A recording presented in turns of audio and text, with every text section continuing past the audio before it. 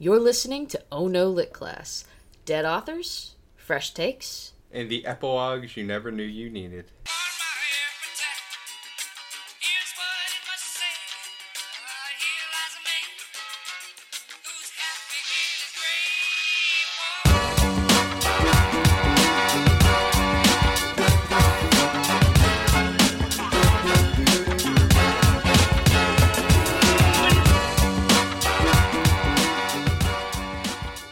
Hello and welcome to Oh No Lit Class, the podcast that has to go to summer school or else it's going to get held back a grade. I'm Megan. I'm RJ. Today's a big day. Why is today a big day, RJ? Because we're talking about a big thing. A very big thing. A couple big things. This is our 10th episode, so we're going to enter the double digits. This is also probably going to be our longest episode. Well, it's a whale-sized episode. It's a whale of a tale. It's Moby Dick by Herman Melville. Megan. RJ. Who's your favorite whale? Shamu. No, wait, Blackfish. Man, you're pretty basic. Are Shamu and Blackfish the same whale? Blackfish isn't a whale. His name's Tilikum and he killed people. Alright, fine. Baby Beluga by Raffi. Who's your favorite whale? Monstro. I don't even know what the fuck that is. That's the Pinocchio whale. The Pinocchio whale had a name? Yeah, Monstro. How do you even know that? What a basic bitch. Because I don't know the name of the whale that eats Pinocchio's dad. Look, there's not many fictional whales. There's Free Willy. Oh shit! I didn't even think of Free Willy. That's my favorite whale. I want to walk back everything I said. Free Willy's my favorite whale. There ain't that many whales. Clearly what we're establishing is there's more whales than you would think. Yeah. But yes, we're gonna tackle this whale-sized story. A monstro of an episode. Yeah. A Blackfish of a podcast. Moby Dick is widely loathed by many a college student and literature student and all that fun things. I don't know, to be honest, like, Moby Dick obviously is like a classic canon literature that everybody's sort of aware of in some sense. I don't know how many college students have to read it outside of the ones who have chosen to resign themselves to the hell that is a literature degree. But if you have encountered this doorstop of a book, people are pretty split on it. And by split on it, I mean most people hate it. And then there's that percentage of people who are like, no, it's genius. You don't get Moby Dick. I'm in between. Yeah, well, here's the thing. The big difference that Moby Dick has on everything else that we have covered so far in the long life of this podcast is that I fucking hate it.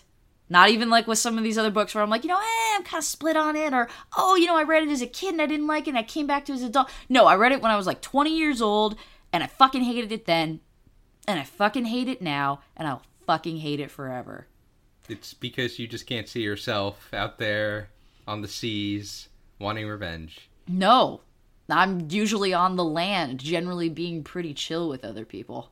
Mm-hmm. Do you have this yearning for sea vengeance that I just have never known about that allows you to identify with Captain Ahab? The wide open seas, Meg, where you question where does heaven begin and earth end. Yeah. It's just you and God out there. Wanting to kill a whale and, I don't know, like cuddle with your crewmates. It's very manly out there. It's super manly. I mean, what could be more manly than just you and your fellow seamen out on the deck, being seamen together, seamen under the sun. All right, I got it out of my system. It's seamen on the poop deck. You kind of stuttered on the delivery there, but sure. You got it. The poop deck. Yeah, the poop deck. Yeah. Before we can tackle this monster, though, we have to learn about a different monster entirely. Herman Melville. No, he's probably not a monster. I'm going to make that joke, and you're going to tell me about how he's had the worst life ever, and he's just a poor, sweet boy, and I'm going to feel like a dick. No, so Herman Melville is not a monster, but his family... Are they the real monsters? They may be the real monsters. This bio has hurt me. Oh, no. So much. Oh, no. Like Emily Dickinson levels of hurt? A different kind of anger. Oh, boy. It's just boiling out okay. there, like the wide open ocean. So Herman Melville, born August 1st, 1819, died September 28th, 1891. Born in New York City, he was the third child of 8 that his family would have. His dad, Allen Melville, was a merchant of French goods.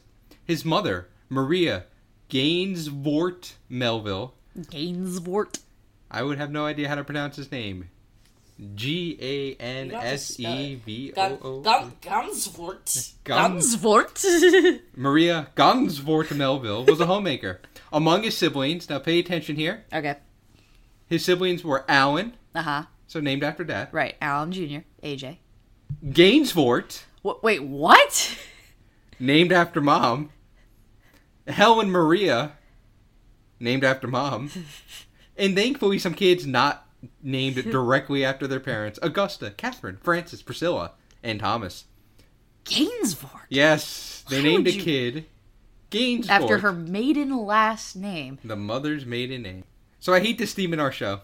I hate people who name their kids after themselves. And for fuck's sake, Gainsvort. It's pretty awful. How dumb and short-sighted are these people? Oh, wait. We'll see. Okay. So that was what you would call a rhetorical question. So Herman's childhood was pretty comfortable. The family always had at least 3 servants. They moved to new houses every couple years, probably to accommodate the new crotch fruit the parents of Gainsvort produced at a non-stop basis. Okay, it's not like 19 kids and counting. Like, cut them some fucking slack. Herman, along with the siblings, attended boarding school and received a formal education. Father of Gainsvort had a secret, though. So you're just going to refer to them all by their relation to Gainsvort? Is he not even going to be Herman Melville? He's just going to be brother of Gainsvort? No, I am sticking to stigma solely to the parents because this is the parents' fault. Okay, fair enough. They did this to Gainsvort, they did this to themselves. It's true, they deserve it. We got to do this for Gainsvort. So, father of Gainsvort had a secret, though. Okay. While the family lived this comfortable life, the family was living well above their means, and he was taking out a lot of loans and living on them. He took money from his own parents and from his wife's widowed mother. Oh, that's not a good look. Eventually, both families had enough and cut them off. As one does. On one business trip, father of Gainsvort showed the brains I would expect from someone who had his obvious intellect. He was traveling by steamboat, but ice forced the boat to stop. Instead of, getting a hotel room and waiting for the ice to melt, father of Gainsvort decided to travel the final 70 miles home in an open horse carriage at 2 degrees below zero for 2 days and 2 nights. Wow. Did he die? Obviously, father of Gainsvort never played the Oregon Trail and was really impatient. Oh, boy. Anyway, shockingly, during his journey, dude got sick. He did make it home, but was immediately stricken by delirium and died shortly thereafter. Welcome to 1832. Herman Melville was 13. And surprise, this left the family in dire financial straits. Yeah. Herman's formal education ended at this point, as his mom could not afford to send him to school. Herman had to find a job to make money to help support the family. Oh, this is going to get worse, isn't it? He began working at a bank as an errand boy. The bank trusted him so much that they sent him alone, a 15-year-old boy, to make a delivery to Schenectady, New York. Eventually, Herman moved on from being a bank boy to being a school teacher, before he took to the sea as a common sailor on merchant ships starting in 1839 when he was 20 years old. He was at sea for 5 years before he returned to Boston in 1844. During his sailing, he traversed both the Atlantic and the Pacific. He spent a lot of time in Polynesian islands. He used what he experienced as the basis of his later novels. Scholars contended that his 5 years at sea affected Herman in a few particular ways. Oh? One biographer claims that these years, quote, settled a hatred of external authority, a lust for personal freedom, and a growing and intensifying sense of his own exceptionalistness as a person. He was just there out on the sea all alone. He didn't matter. He was just a speck. Along with the resentful sense that circumstance and mankind together had already imposed their will upon him in a series of injurious ways. That seems like a lot to just be like, instead of just being like, my dad was a prick who wasn't good with money, and then I had to, like, be in charge of my whole house at 13, to, God is dead and we are specks, and anyone who says otherwise, I'm gonna punch in the teeth. Sea affects men in funny ways. Apparently. Another scholar believes the encounter with the wide open ocean, where he was seemingly abandoned by God, led Melville to experience a, quote, metaphysical estrangement, and influenced his social views in two ways. First, that he belonged to the genteel classes but sympathized with the disinherited commoners he had been placed among.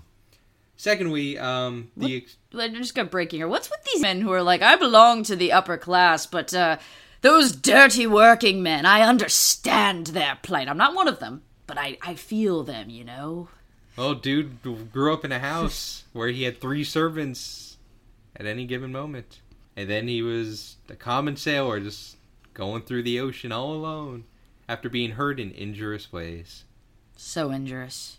The other big thing that came of his alien experiences is because he spent so much time in Polynesian islands to let him experience and see the West from an outsider perspective, at least in part, or at least to see how the West has impacted other places like the Polynesian Islands.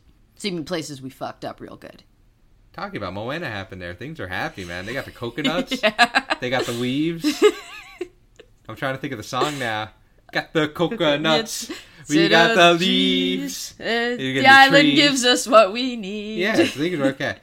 So anyway, once he returned stateside, he wrote his first novel, Typee, in 1846, 2 years after he got back stateside, which he followed up with the sequel, Omoo, the next year. Both these novels were highly romanticized accounts of his time in the Polynesian Islands. These novels were actually successful, and Herman became a minor literary celebrity. In 1847, he met Elizabeth Shaw, a woman who was named after her mother who died birthing Elizabeth. Well, if nothing else, at least it's consistent. Yep. So he was so smitten with daughter of dead mother with same name, he asked her father for permission to marry her, like, literally the first week of knowing her. The dad said no. The two got married 3 months later after a proper courtship. Much more reasonable. Of course. No word if they did the hanky-panky on the dead mother's grave. That just might be a special Shelley tradition. The specialist. Eventually, the marriage would produce 4 fruits of the crotch variety. A Fanny, a Malcolm, of course, another Elizabeth. Of course. Because at least one of the kids needs to share a parent's name, according to 19th century law. And they also created what they called a Stanwix. Stanwick? No, Stanwix. Stanwix. S-T-A-N. Yeah, I got that much. W-I-X. Stanwix. I hate this earth. Melville continued writing, but the novels that followed were much less autobiographical, and they were not nearly as successful as the first two. In 1850, Herman moved the family that was now growing to an estate he named Arrowhead, because when he was surveying the land, he found a lot of arrowheads on the ground. Well, it's a good thing that, he found arrowheads and not like a bunch of cow shit. Truly a creative mind at work. It was during this time Herman met another Ono Lit Class alumnus, the king of Gold Mountain himself, Nathaniel Hawthorne, who is, of course, the author of The Scarlet Letter, which fans may remember as a sexy BDSM romp that took place during the days of the Puritans. Hot. The two men would take walks through the Glen together and talk about books and life and who knows what else. What happens in the Glen stays in the Glen. Hawthorne was so smitten with Herman that he wrote to another friend, quote, "I liked Melville so much that I've asked him to spend a few days with me," which was an uncharacteristic move. Because as we remember, Hawthorne hated everyone and everything that was not his wife. It is true. Hawthorne was basically married to his work, so he generally never kept any overnight guest, but he wanted Herman. There is no word as to what they did during their sleepovers, but you could let your mind run wild. They probably talked about boys and books, and if they thought the other one was pretty. What we do know is that Hawthorne was instrumental in getting Moby Dick published, hooking Herman up with some connections, and Herman dedicating Moby Dick to Hawthorne. Melville continued writing in the following years, but by now he had basically fallen off the map, and his writing was generally considered inconsequential by his contemporaries. During the last 30 years of his life, he lived in relative obscurity, working office jobs, making a modest living, as his literature had fallen off the map by that time, and he never regained any notoriety. Case in point, when he died, the New York Times wrote an article referring to him as, quote, the late Hiram Melville. Oh, no! Hiram Melville. Hiram Melville. Oof. By the end of his life, Herman had only made about $10,000 from all his works, which would be about $180,000 today. The last work Herman worked on, which some people may have read in high school, I know I did, was Billy Budd, which was unedited at the time of his death and was actually not published until about 30 years after he died, once his literature became popular again. So the Melville Renaissance began after the 100th anniversary of his birth. The reason behind the revival is because on that anniversary, the esteemed Ivy League academic Carl Van Doren wrote an article about Herman, which led to like half of his students to in turn write their theses, which were later published about Herman. So it was like a weird waterfall effect. It was. Huh. That this one guy found Herman interesting, and so all his students go, well, I guess we'll find him interesting too, and we'll all just start writing about him. And so when you have a dozen Ivy League people writing about Herman Melville, everyone's like, well, all the cool kids are doing it, I guess we better read it too. Gotta see what this Hiram Melville fellow's all about. And so, after the revival, we are left with Moby Dick being taught across the land and seas. I mean, what you're dancing around, though, is the fact that he was in obscurity. People were not talking about Moby Dick, and that's because Moby Dick was a huge failure. But we're going to get to why after we address the story itself. It seemed kind of weird not mentioning that at all. Yeah, that basically after his first two novels, he just became less and less and less popular. Sad times. Too many crotch fruits. Too many people named after their parents. That appears. General despair, obscurity, and unfortunate naming conventions seem to be a running theme on Oh No Lit Class. All right, RJ.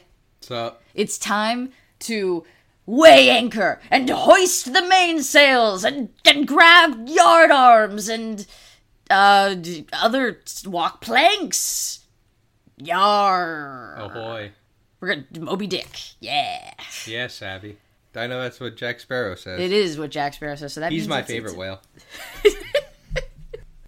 Yeah. Yeah. All right. I hope you're all comfortable on your, metaphorical whaling ship that we just climbed onto, because this book is 135 fucking chapters long, plus epilogue. So I'm gonna be moving through this at a pretty steady clip, but there's a lot, so hang in there, grab a snack, unless you're driving right now, in which case don't grab a snack, and maybe you'll hit traffic. So everybody knows pretty much the opening line to Moby Dick, because it's just call me Ishmael, which kind of has some weird connotations to it, because he's not saying my name is Ishmael, he's saying no, you're gonna call me Ishmael. Ishmael, in quotes. I wish it was more autobiographical. Call me Gassenvort. Call me Gassenvort, here's my tale.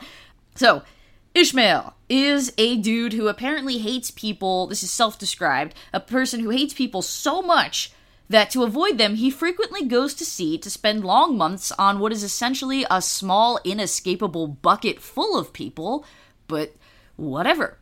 He specifically, this time, wants to go on a whaling ship, because he doesn't know much about whales, but he thinks killing them sounds really awesome. So Ishmael gets into the port town of New Bedford late at night, and the inns are all full up, and he's at this shitty rundown inn, and he's like, bruh, I'm desperate, I will sleep under the stairs. And the innkeeper's like, nah, you can have a bed. There's another dude already in it, though, which is the setup for a wacky rom-com, if ever I heard one. That man? John Candy. Trains, planes, and whales. Uncle Buck. Uncle Starbuck. Wow, there's a lot of John Candy movies that make it work here. But, plot twist, the dude who already has the bed is not John Candy.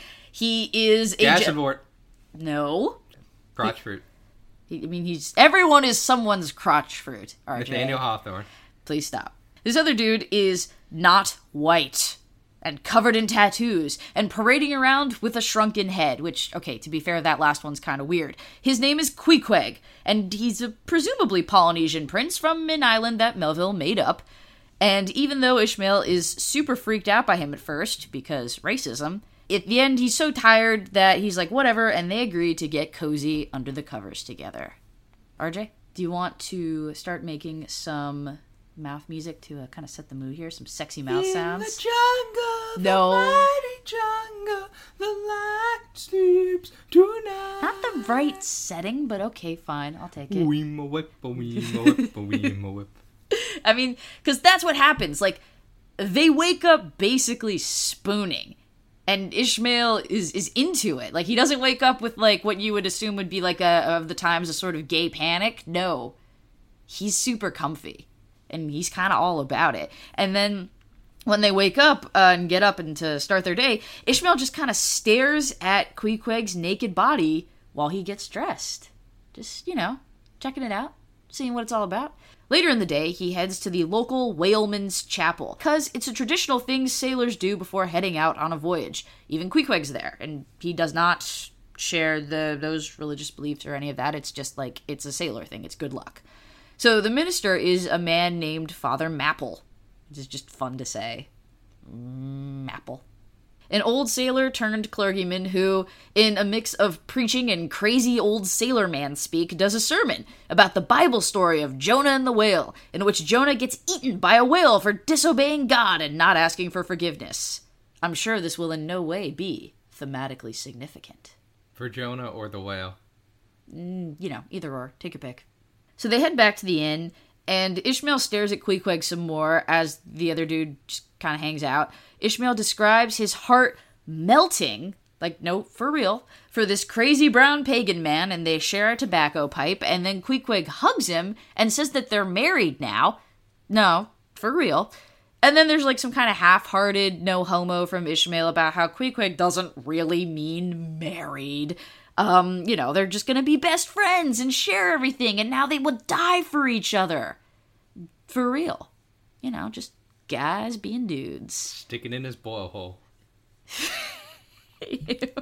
Dudes who then snuggle down in bed together for some extremely heterosexual cuddling. A weema whip, a weema whip. Alright, what I want to point out here, though, is... so basically, Ishmael literally says his heart melts for Queequeg, and they've known each other for, like, a day and a half at this point. So it's kind of like, It's kind of like Anna and Elizabeth. And daughter of dead mother of same name. Yeah! You gotta get her name right. Daughter of dead mother of same name. It just rolls off the tongue. So, Ishmael is basically Bella Swan, and Queequeg is Edward. Twilight, but with whales. So... they catch a ferry to Nantucket, and Ishmael gives a history of Nantucket, and I skim ahead to the next chapter because who cares? Ishmael checks out boats that are looking for sailors, and at random he kind of chooses the Pequod. The Pequod? Pequod? I'm just gonna say Pequod, and if I fuck it up, whatever, I don't care. He climbs aboard and signs himself up, despite the two dudes that own the ship telling Ishmael that they don't think he's going to be a good sailor because he looks like a big, soft baby who can't handle whaling. And also, he doesn't want to get on this boat anyway because the captain of it is a weird old crazy man. And then the two of them just sort of start fist-fighting each other, and Ishmael's like, yeah, this seems right. I'm getting good vibes here. Me and my hetero savage life partner Queequeg will sail with you. But they don't want Queequeg because of the aforementioned savageness. And also, he's a cannibal, maybe?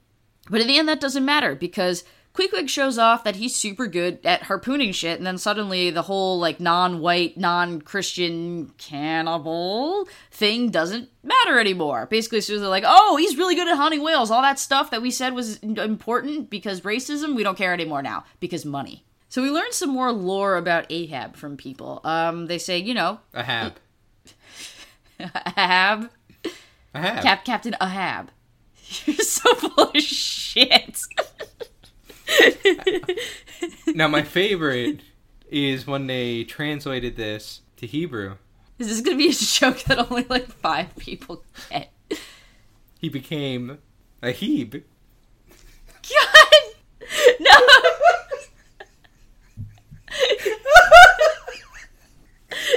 You're so fucking proud of yourself. Hey man, you want input? I got input. The worst part is that's a really good pun. And Ishmael works in that version of the story too. It's a nice Jewish name. It's true. I guess. It's a biblical name. No? Like I know a Bible. I don't know. Moses, Ishmael, Ahib. They're all there. They got out of Egypt together. Good little Jewish boys at sea. Had some matzah. Well, yeah, if you're at sea, you don't want leavened bread. That's going to mold. This is true. You want some oranges and some matzah. We learn more lore Ahab. about Captain Ahab from people, and that's that, you know what? He's a good captain. It's like, okay. That he hasn't been the same since a whale gnawed off his leg, which, you know, fair. That he was once dead for 3 whole days. Well, I've heard of this character before. Yeah. The son of God. No. Jesus. No. And then also that he has done, quote, strange and terrible things. Tantric sex. One would assume, because we're not given any other details. But it's too late for regrets, because it's time to set sail. And the ship sets off into the ocean, but Ahab is nowhere to be seen, and is apparently hiding in his cabin, which is weird, but there's no time to think about that either, because it's time for... Well, when I go to sea, I go to the Lido deck, and I drink a lot, and then I go to the buffet, and then I try to do some skiing, you know, like in the little pool where, like, they kind of shoot the water at you. And so it's not really like being in the ocean, but it's a lot safer because you really don't want to be in the ocean. You might die there. I've watched a lot of Deadliest Catch. The ocean, really deadly. The ocean's deadly as fuck. So yeah, you stick on the Lido deck. I don't care where the fuck a Heeb's at or Hab or whatever his name is. He can stay wherever, man. I'm just chilling. Living it up like Ishmael over here, my buddy. And Maui. Well, Of the tattooed brown Polynesian man. Him and I, we'd be singing. I could see what's happening here. Well, no, you can't see what's happening here because unfortunately it's not time for any of that stuff. It's time for whaling chapters, which is much less fun. Why are they crying? No. Where Melville interrupts the plot to... Why? They make me feel that way, so I mean, like, it could work the other way. So, Melville interrupts the plot to tell us, while still in the narration of Ishmael, all you never really wanted to know about whaling. Now, I've heard every argument there is about these chapters. Oh, they're where all the best written lines are, or they give us more insight into Ishmael's character and also teach you stuff about whales, and of course... But the intellectual deconstruction of whales acts as a clever juxtaposition against the mythical fear and reverence that surrounds the white whale in the story proper.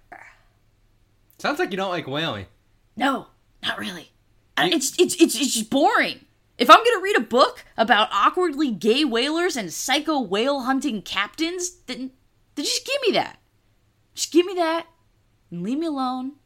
Don't try to learn me a thing about whales. I will say, in defense of the book, at the time it was written, you gotta remember, whales were like the food source, the oil source, which meant the light source and energy source of a lot of America. Which means they probably already knew about whales. So they're probably reading that just like, I already know this shit. Skip.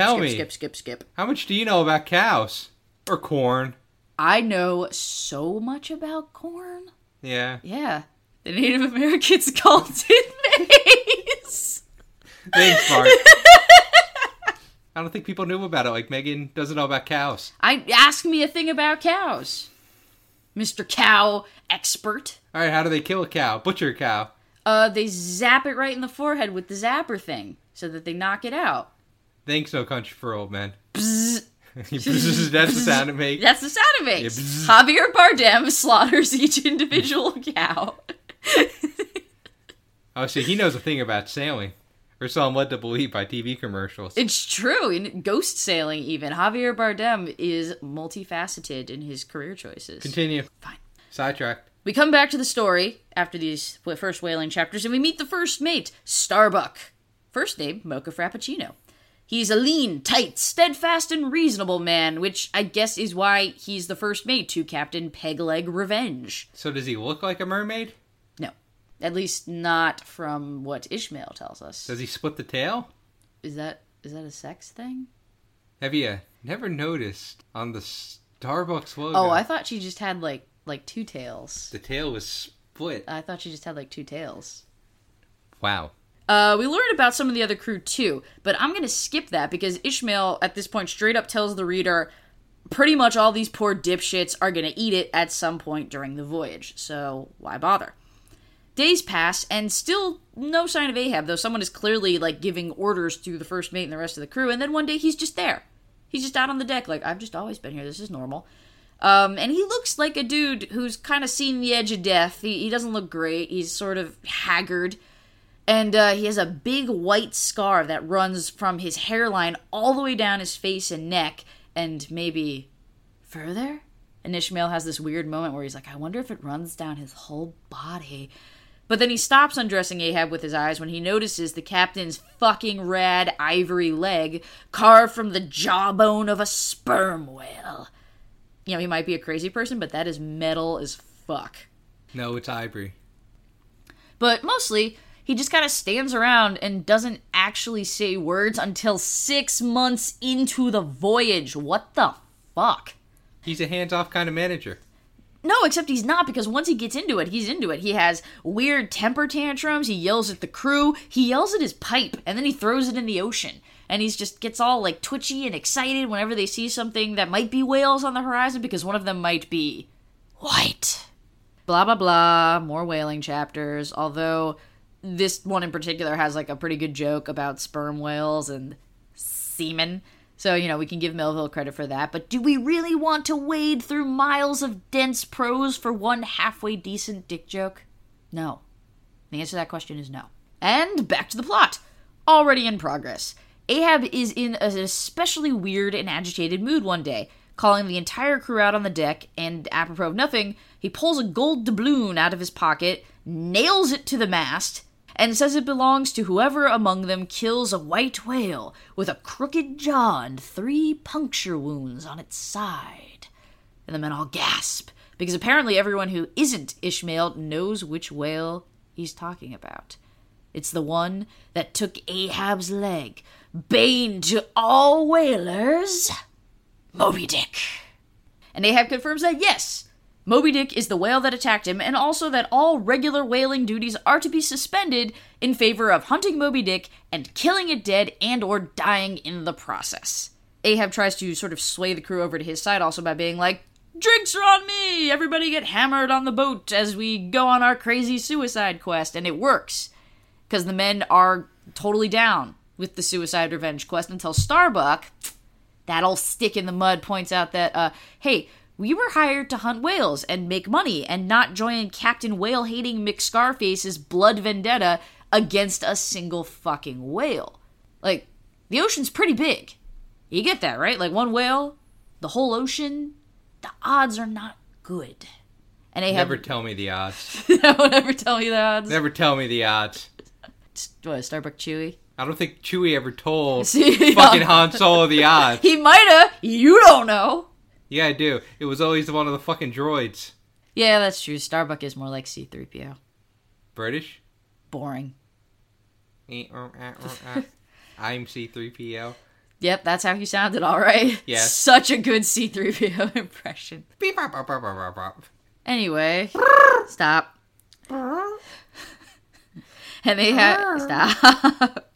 Ahab's like, I will literally pay you money from my own pocket if you let me turn this boat into my personal vengeance vessel. And Starbuck again objects with the argument, dude, it's a whale. It's a dumb animal just doing its thing, and you're acting like it not only bit your leg off because it hates you personally, but also it fucked your wife and took a shit in your bed. And Ahab argues, yeah, no, but that, for real. The whale is Satan, and it hates me, and I hate him, and we're gonna murder each other, and for whatever reason, Starbuck gives in. And named your kid Gassenbort. This whale named my son Gassenfort, he must die. And maybe that's why Starbuck went, yeah, all right, that's a good point. He deserves it now. Then it gets weird, relatively speaking. And the next few scenes are not told to us by Ishmael, but as a play, like complete with stage directions and a monologue told from the perspective of Ahab. So that's a strange thing that kind of happens. Ahab's little soliloquy basically boils down to, holy shit, I can't believe these guys are actually on board with this, even though I'm obviously completely bonkers. Also, that's a pretty sunset, but I can't really enjoy it because I'm too busy thinking about whale murder. Then we're back with Ishmael again as he learns some Moby Dick lore about how he's a vicious, bloodthirsty murder whale, possibly immortal, definitely capable of being everywhere in the ocean at any given time, and so, just basically Batman of the sea in terms of superstition. A Moby Dick. We get to hear about the fateful fight between Ahab and Moby D when he destroyed the whaling boats on Ahab's ship, knocking Ahab into the water, and then, when he was, flailing around, just came up and nipped his leg right off. I like imagining when these fights happen that Moby is actually the head. I knew you were going to do this. Of the artist Moby. Yes, who no one remembers. That bald head just cutting through the water, and he jumps out and he takes a literal bite. Can you name a single song by Moby? Because I can't. No, without Googling. Name a single Moby song. If you can name one without Googling, I'll let you keep that joke. You're already typing, so you already blew it. Ahab's pretty upset, as you might imagine, with having his leg bitten off by a whale, and he has a complete mental breakdown, coming out the other side as a crazy man who blames Moby Dick for every bad thing that has ever happened ever. Because that makes sense. And then they put him in charge of another ship, because, that makes sense too. So Ishmael ruminates with what I'm not sure is a total lack of self-awareness, or maybe the most self-awareness he's ever had, on how creepy whiteness is. He thinks about whiteness, that it's void, it's empty, it's ghostly and eerie. The stark absence of color. This is what Moby Dick is. It's also what plain Greek yogurt is, but you don't see Ahab running through the dairy aisle shrieking about devils, so I don't know. At this point, Ishmael fades out of the narrative again, and we focus on... Yeah, that's it. Bye, Ishmael. And we focus on Ahab obsessively charting the ocean in the hope of finding one single whale in the entire fucking ocean. He should have done his whale call.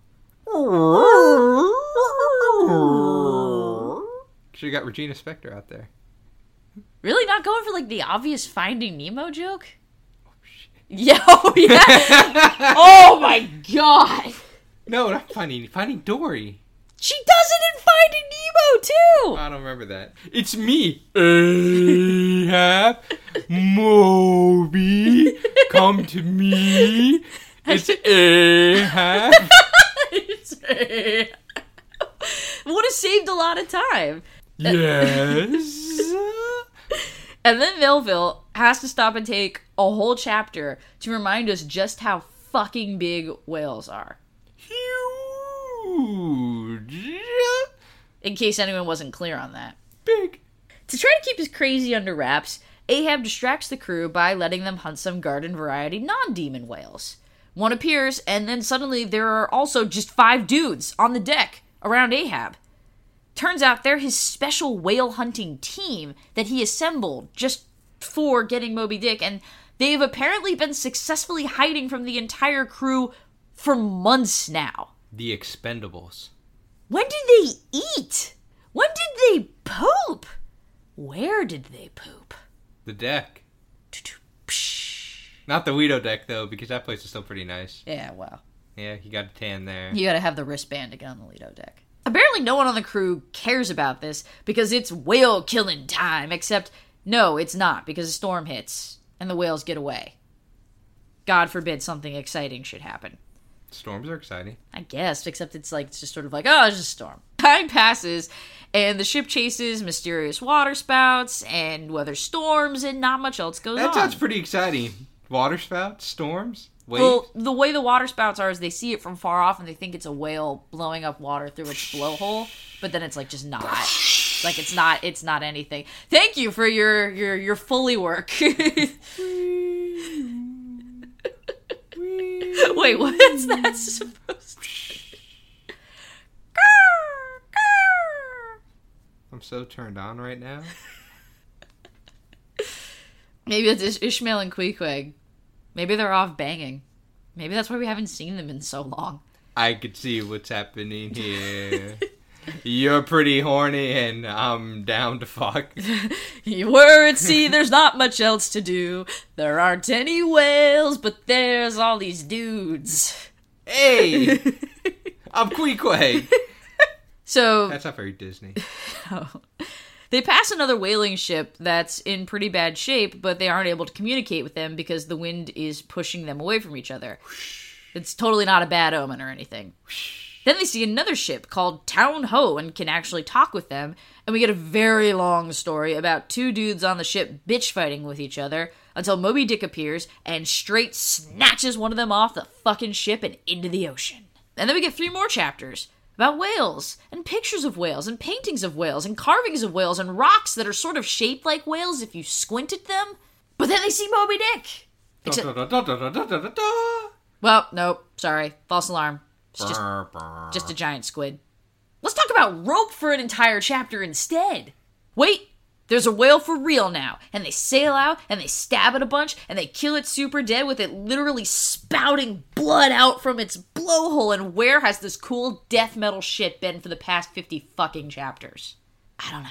So they gotta butcher this big-ass whale, and we learn there's a specific part of the ship where they deal with whale blubber called the blubber room. Is the room for the blubber. Yeah, it's not my fault if you can't find the humor inherent in the word blubber room. Blubber room. Fuck you. While this is happening, Ahab takes the decapitated whale head and basically is like, "Tell me your ocean secrets, whalehead," and it's fucking weird.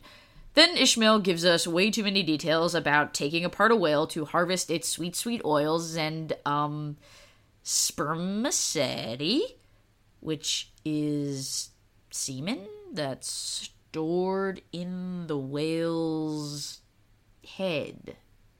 Yeah. Okay. I think he might know as much about whales as I do about cows, but sure. They kill some more whales, and they steal some ambergris from a French ship, and everything's going pretty okay. And then this kid that they have on board, an African-American cabin boy named Pip, has to step in for a crew member on one of the whaling boats, and he is not about it. He freaks out and jumps out of the boat and gets tangled in the whaling line, which they have to cut so he doesn't drown, and then they lose the whale. Pip is informed that he is worth way less than a whale and needs to man the hell up. Except then he does it again, and the other guys in the boat are just like, fuck it, we'll get him later, except they forget. Oh shit, that's right, that kid we left in the ocean. The boat does pick him up much, much later, and now little Pip is traumatized. But no one cares, because they're too busy huddled below decks, kneading spermaceti together. That's kneading with a K, like you would do with, like, bread dough. Except it's just a bunch of dudes wrist deep in some white squishy whale goo, and Ishmael fucking loves it. It's his favorite. It's a transcendent experience with him. Because something is wrong with Ishmael. And then they cut the whale's dick off, and they make a robe out of it. Because this is apparently a thing, and I'm not even going to touch that one. Then they run into another ship, and they meet Ahab's evil twin, or, I guess the good twin. Ahab's probably the evil twin, in the form of Captain Boomer. Captain Boomer has a sweet whalebone arm, and Ahab's like, oh my god, same! And then Boomer tells him how they encountered Moby Dick, and ol' MD did in fact bite his arm off. And they've actually seen him twice since then, but they've left him alone. And Ahab's like, what?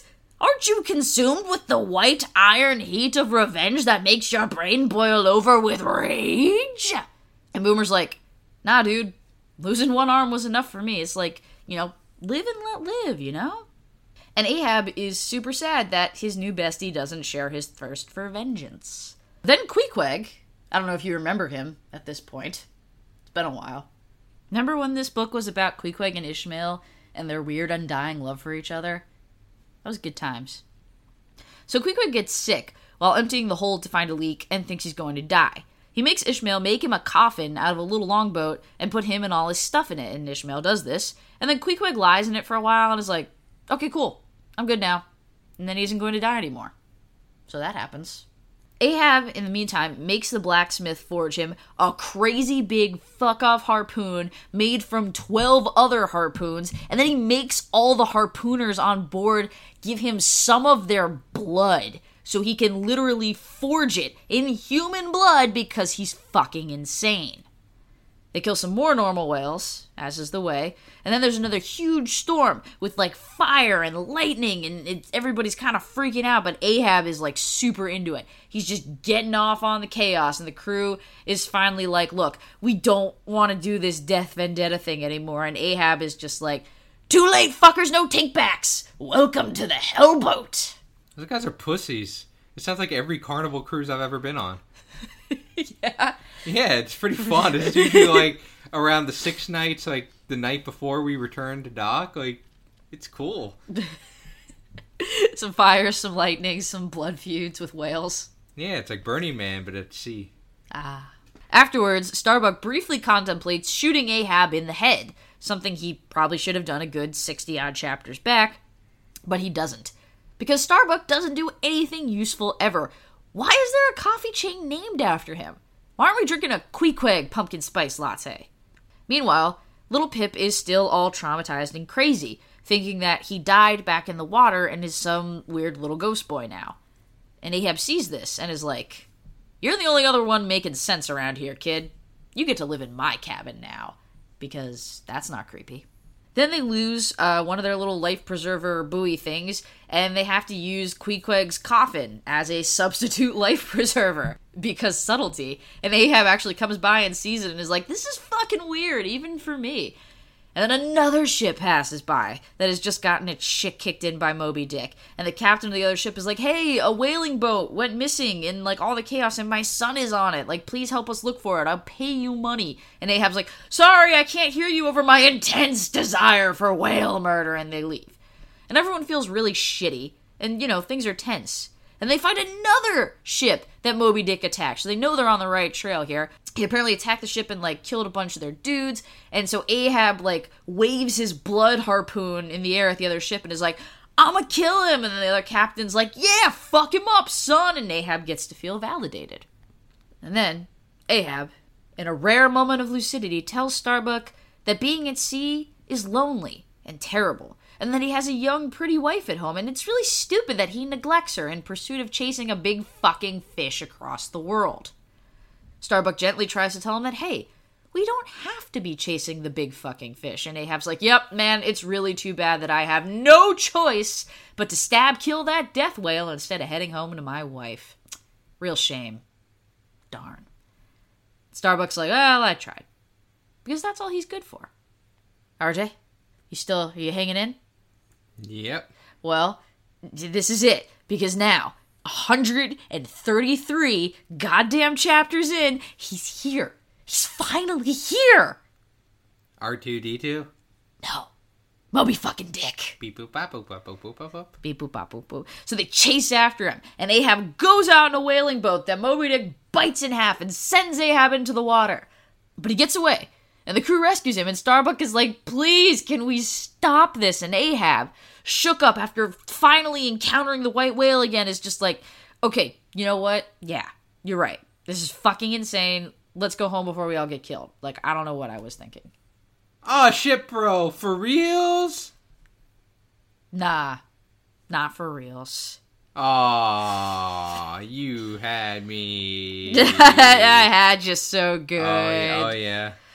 They chase Moby Dick back down, and he just fucks their whole ship up real good, and he kills some dudes, and Ahab is undeterred, and weirdly enough, everybody else is, like, also still pretty amped, despite, like, the danger, and Moby Dick appears again, and Ahab's like, it's murder time, sperm face, and Moby Dick smashes the ship to fucking bits, and Ahab gets tangled up in a line attached to the whale, and the whole fucking mess sinks down in a whirlpool. Like, man, what a fucking punk. All this big talk about vengeance and murder and stabbing things with blood harpoons and then nada. Drowns like a little bitch. But what of our crew? Well, they're all dead as hell. Except, of course, for our narrator, Ishmael, who survives by clinging to Queequeg's coffin.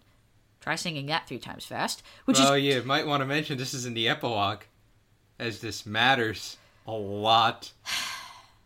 The epilogue of the story is Ishmael surviving by, as I previously mentioned, clinging to Queequeg's coffin.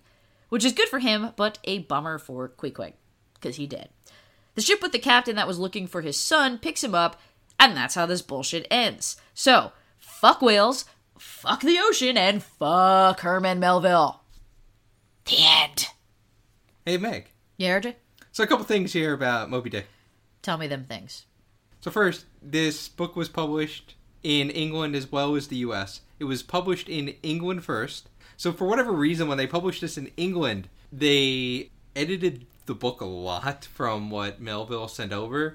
Like, they took out... That's another thing that happens a lot here on Onola Class. They changed over 700 wordings, thousands of punctuations. They made a whole bunch of spelling changes and just took out a whole bunch of stuff right out of the book. Like, they took out entire passages. So, in England, it was published in 3 volumes, where in the US, it just came out as 1 book. So there's like a whole bunch of weird stuff going on. England was just doing whatever the fuck it wanted. But there were certain passages that the English just would not publish. In particular, the sacrilegious passages that attributed human failures to God.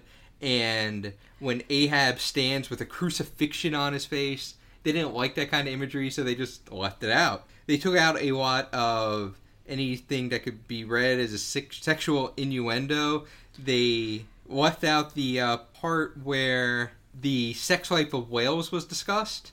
They felt that wasn't worth publishing. Too hot for England. Also, when Ishmael worried about the nature of Queequeg's underwear, they left that out. And you didn't discuss that, so Megan, you're just as good as the English. Well, I mean, I wouldn't put it past you. I described it as Ishmael reflecting on Queequeg's nude body, so I got the important bits. And so, basically, completely different books. But most importantly of all, is in England, they didn't get the epilogue where Ishmael survives. And so in England, people read this book that starts, "Call me Ishmael." They read this entire narration, which for the most part is told from Ishmael's point of view. And then they're led to believe Ishmael dies with everybody else because they're not told anyone survives the attack from Moby Dick. And so initially, the reviews of Moby Dick in England were kind of positive. But then there was this trend of people really picking at the fact of, like, well, wait, how can this book be a first-person narrative if the narrator dies in the fight with the whale? This doesn't make sense. This book sucks. Fuck this book. Lates. That's bullshit. Like, I have a big problem with that because, you know what? I may hate this book, but, like, that's super unfair. Ishmael vanishes from the narrative a bunch. We get the weird scenes that are structured as plays with, like, stage directions. We get perspectives of characters who aren't Ishmael that Ishmael could never have known. So it's weird that that's what they take issue with. Well, how could he die at the end and be telling the story? Well, how could we be inside Ahab's fucking head? English book reviewers. And so you had this mixture of reviews in England where they were positive for the most part, but then the big London journal said, no, this whole book doesn't make sense. The guy died. Fuck this book. This makes no sense. Crap. And so this is the review that basically is the review. Because it's like philosophical and it's the one that's the most esteemed. The book then gets published in America, where it does have the epilogue, where it has everything that Melville wanted in it. The difference between the 2 books is actually hundreds of pages in the end. So it's a big difference between the different editions. And initially, the American reviews, again, are positive. People are like, hey, this is okay. It's like, it tells us a lot. They like what's going on. But then they catch wind of that London review by that esteemed journal. And they go, well, these English people, man, they know some shit. And we didn't read this 1,000-page book. And so then there's a bunch of American reviews about how, yeah, the narrator dies. How does this happen? even though in the American version, the narrator clearly survives. And so now you know which journals didn't bother to read the fucking book, that they just copied the reviews that came over from England. But unfortunately, it is, again, the esteemed journals in America that were the lazy ones. And so they're the ones who copy what they said in London. And so it's these esteemed reviews that are the ones that basically get published a lot. And those are the ones that get respected. And so people are like, oh yeah, Moby Dick, stupid book, narrator dies, fuck it. It's literally the same thing about a high schooler not reading the book and deciding to crib it off Wikipedia. Except somebody edited Wikipedia to say, like, some shit like Moby Dick was actually in Ahab's head the entire time, and then they put that in their paper because clearly they didn't read the fucking thing. 19th century version of cribbing. Yes. Poor Hiram Melville. Poor Hiram Melville. Brother of Gasport. I don't think that was it anymore. All right. There's one thing I want to talk about just real quick before we come to the end here, and that is adaptations. There are, as you know, it's famous work everybody talks about now. Before that, you know, fucking London Journal fucked everything up. But probably the most famous adaptation is one from 1956, directed by John Huston, who is very famous for directing like huge epic movies and also apparently being kind of a dick. And the script was adapted by sci-fi writer Ray Bradbury, who we really have to do an episode on because he's like my fave. And fun fact, Ray Bradbury actually told Huston in regards to Moby Dick, yeah, I've never been able to make it through the damned thing. That is the direct quote. So even Ray Bradbury was like, fuck this. So it stars Gregory Peck as Captain Ahab. And Peck was not the first choice for the role, and he apparently knew this and was just sort of not about the whole thing. And this was actually 6 years before he became America's clean-cut, non-racist lawyer dad, Atticus Finch, in the To Kill a Mockingbird movie. So, at this point, he's 38. He knows he's, like, too young and also kind of uncomfortably handsome to be playing nutjob Mick Seaman. And he's, like, the whole movie, he was kind of sort of constantly squinting into the sun and looking sort of constipated, and he just looks uncomfortable. Basically, even though the film was well-received and maintains a respectable 84% on Rotten Tomatoes, he was just super embarrassed about it for, like, years after. In fact, there was supposed to be a scene in Jaws where the dude they hired to kill Jaws, whose name I can't think of now, there's a scene where they wanted him to be watching Moby Dick and, like, laughing at the inaccuracies in the movie, and Gregory Peck blocked them from being able to do it, because he's like, even then, he's like, no footage. No one shall see. So that was kind of weird. The only other awesome thing about this movie is that Orson Welles is in it. As the whale? Knew you were going to say that. No, as Father... Omicron? as Father Matt. I'm a planet that eats other robots that are tinier than me. A whale that eats other whales. No, he's in it very briefly as Father Mapple, the one who gives the Jonah and the whale speech. And it's a great example of taking some kind of boring shit and making it sound awesome. It's totally worth looking up on YouTube because, like, if there's one thing Orson Welles does really well, it's monologue. And it's just, like, a really cool little bit there. And he looks like a homeless lunatic. He's got this huge, crazy beard, and, like, really, he should have been Ahab. Like, that shit writes itself. Big mistake on their part. There was a TV miniseries version in 1998 where Gregory Peck actually pops up again as Father Mapple for whatever reason. And I guess he got, over his shit with the movie, and then he won a Golden Globe for it. And Ahab is played by Patrick Stewart, who looks like he's having a stroke. One last thing. In the Heart of the Sea, Chris Pratt. Oh, yeah, no, there is In the Heart of the Sea. I guess that's not the last thing, but yeah. A year or so ago, there was In the Heart of the Sea with Chris Hemsworth. No, Chris Pine. Chris Evans. Chris Cross. Gonna make you jump. And it was a retelling of the actual story that Melville based Moby Dick on, where this, like, for real whale attacked the fuck out of this ship. Like, seemed like it was specifically targeting this one ship and just being like a little devil whale. But I haven't watched that movie, so I can't really tell you anything about it. But the one thing that I wanted to mention apart from In the Heart of the Sea, is in 1997, there was an anime TV show version named Hakuge, Legend of the Moby Dick. It's a sci-fi retelling of the book, with Moby Dick being a whale-shaped sentient spaceship with the power to destroy planets. YouTube the English dub preview if you want to laugh so hard that your soul leaves your body. Moby Dick. It's a sentient spaceship named the Moby Dick. Megan. RJ. Moby Dick. It's a whale, alright. Good or better? I hate this book. And I realize that it's for the incredibly petty reason of it's really long, and I think it's really boring, and I have absolutely no interest in these dudes who are at sea just kind of ruminating on life and being like, God is the arbiter of everything bad, and I'm not responsible for the things that make me upset, or maybe I am, but who cares? I'm gonna murder this whale. No, actually, I'm not. I'm gonna string you along for 135 fucking chapters, and then I'm gonna drown because I got my legs tangled in some rope, which, like, okay, yeah, fine, metaphors, don't care. I gotta read this. I gotta fucking write a 20-page paper on it, and it's just, I don't want it. I don't fucking want it.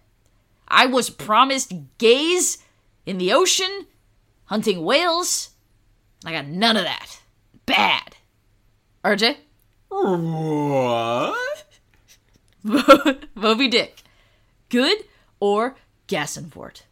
So the first real time I read Moby Dick, because I think I read like one of those kid classic versions of Moby Dick that had like a illustration on every page when I was a kid, so that doesn't really count. Yeah. That when I was in college, though, we read Moby Dick across the length of a semester, that we would read other novels as we would kind of limp our way through Moby Dick, and we skipped most of the whaling chapters. I'm kind of okay with Moby Dick, and for no other reason, I gotta have a lot of fun with the paper I wrote for Moby Dick, and I implore everyone that if you ever go back to reread Moby Dick, it's something to consider. And what I wound up arguing in the paper I wrote is that Ahab is of mixed race, and this whole novel is about his psychosis of being of mixed race, where they do refer a couple times to his bronzed skin and bronzed body, and he drowns in the black bubbling ocean in the end by this white whale. And there's a lot of white versus black, and there is Pip, who he's the only person that seems to like Pip, and there is like this weird thing with the race going on. Well, my only problem with that is they're all fucking bronze. They're out on the ocean at sea, so that's a little bit of a reach for me. Like, they all are no one is pale on that ship. And there's definitely, I think you can make the case that, yeah, he is battling a giant whiteness, but also, I don't think the fact of Pip being black is all that significant, because he points out, Melville points out several times that the crew of the ship is really diverse. You got a whole lot of dudes of different varying nationalities and races and ethnicities on the ship, which is also part of the thing that, they're all sort of equal because they're, at sea, and all that matters is kind of who can do the thing the best. So that's, I think it's interesting to think about, but I feel like the tells that you're talking about could be kind of explained away in the text. But they never refer to Ahab as white, and so everyone who imagines Ahab as white is imagining it. So they're all racist. Making assumptions. And Yep. You know what happens when you make assumptions? You make an ass out of you, me, and Moby Dick. Yeah. So, good. I like it. Although, honestly, if I'd done it your way, where I got to spend, an entire semester and, take my time with it, not have to read the whaling chapters, I might feel better about it, but, no, I had to blow through that fucker, at speed, because we were doing, a whole class that was just called Hawthorne and Melville, where we were just fucking round robining between their two, multiple different books by them. So, I'll give it that. If I had been able to spend several months on it, maybe I'd hate it less. Okay. And that'll about do it for us here on... Whoa, Megan, wait. We're not done here. We're not? No.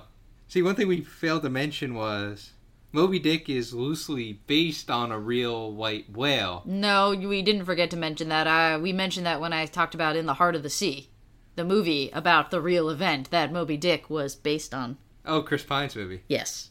Yeah.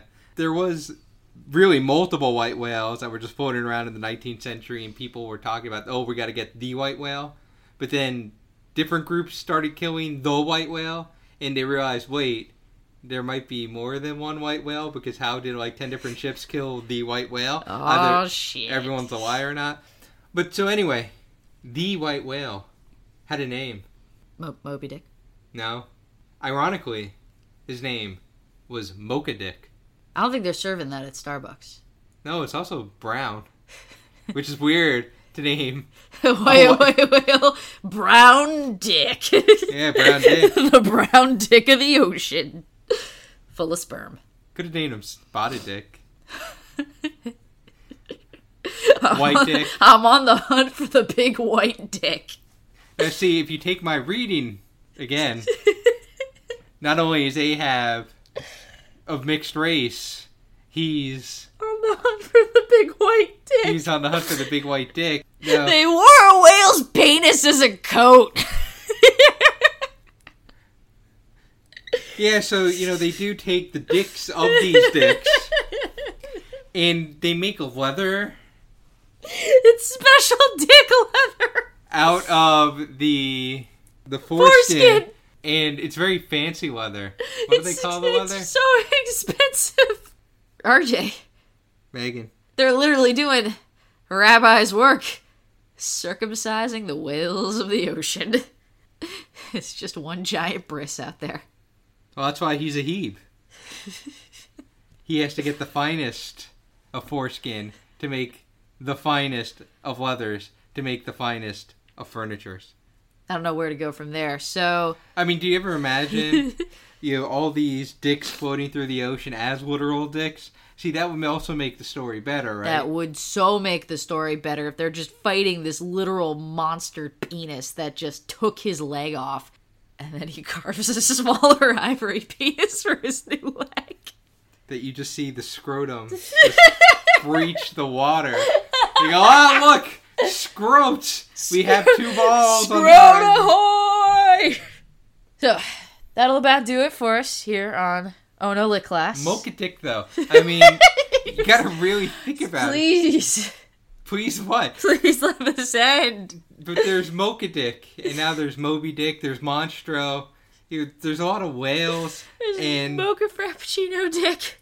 But why would they name him Mocha Dick? I don't know. It was white. Know, and there was more than one. And can you imagine for years, all these people talked about is there's just one fucking white whale, and we're going to find it. And then it took them years to figure out after multiple people were killing the white whale. Like, hey, wait. Maybe so there's just a variety of whale that comes in white. Or that it's Fucking a pretty, idiots. it's not like the rarest mutation ever. Nope. And so they all go hunting for the white whale, and they're like, no man, you're lying, we killed the white whale. And someone had to sit them all down, like, wait, maybe we all did it. Maybe the real white whale was the friends we made along the way. Whoa, that's deep. I mean, in me, I'm just on the Lido deck, like, yeah. Yeah, boy. Yeah, boy. I love the ocean. I hate it.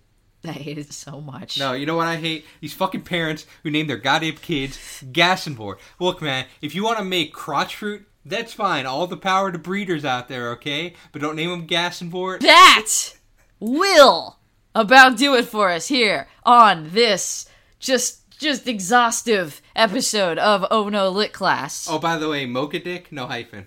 Good to know. If you... I don't even know anymore. Remember that if you leave us a review on iTunes, we'll give you a shout out about whatever goddamn nonsense you want. And yes, but if you ever think of going to a Starbucks, I'm like, yo, man, I need a mocha, and they go like, what size? And I go, dick sized.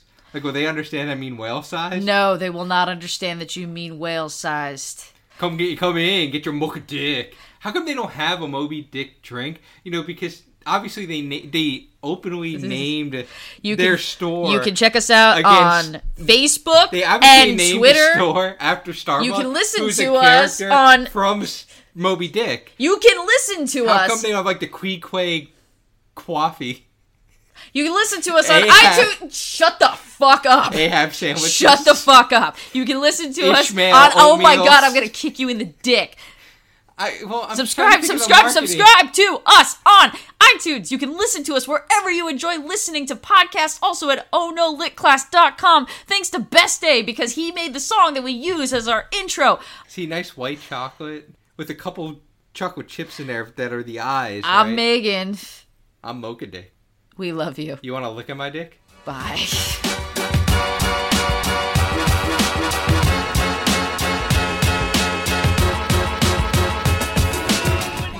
Is that shirt in there? What? The green shirt I was looking for. Are you fucking kidding me? It is! Well, RJ... Solved mystery, kids. We're done here.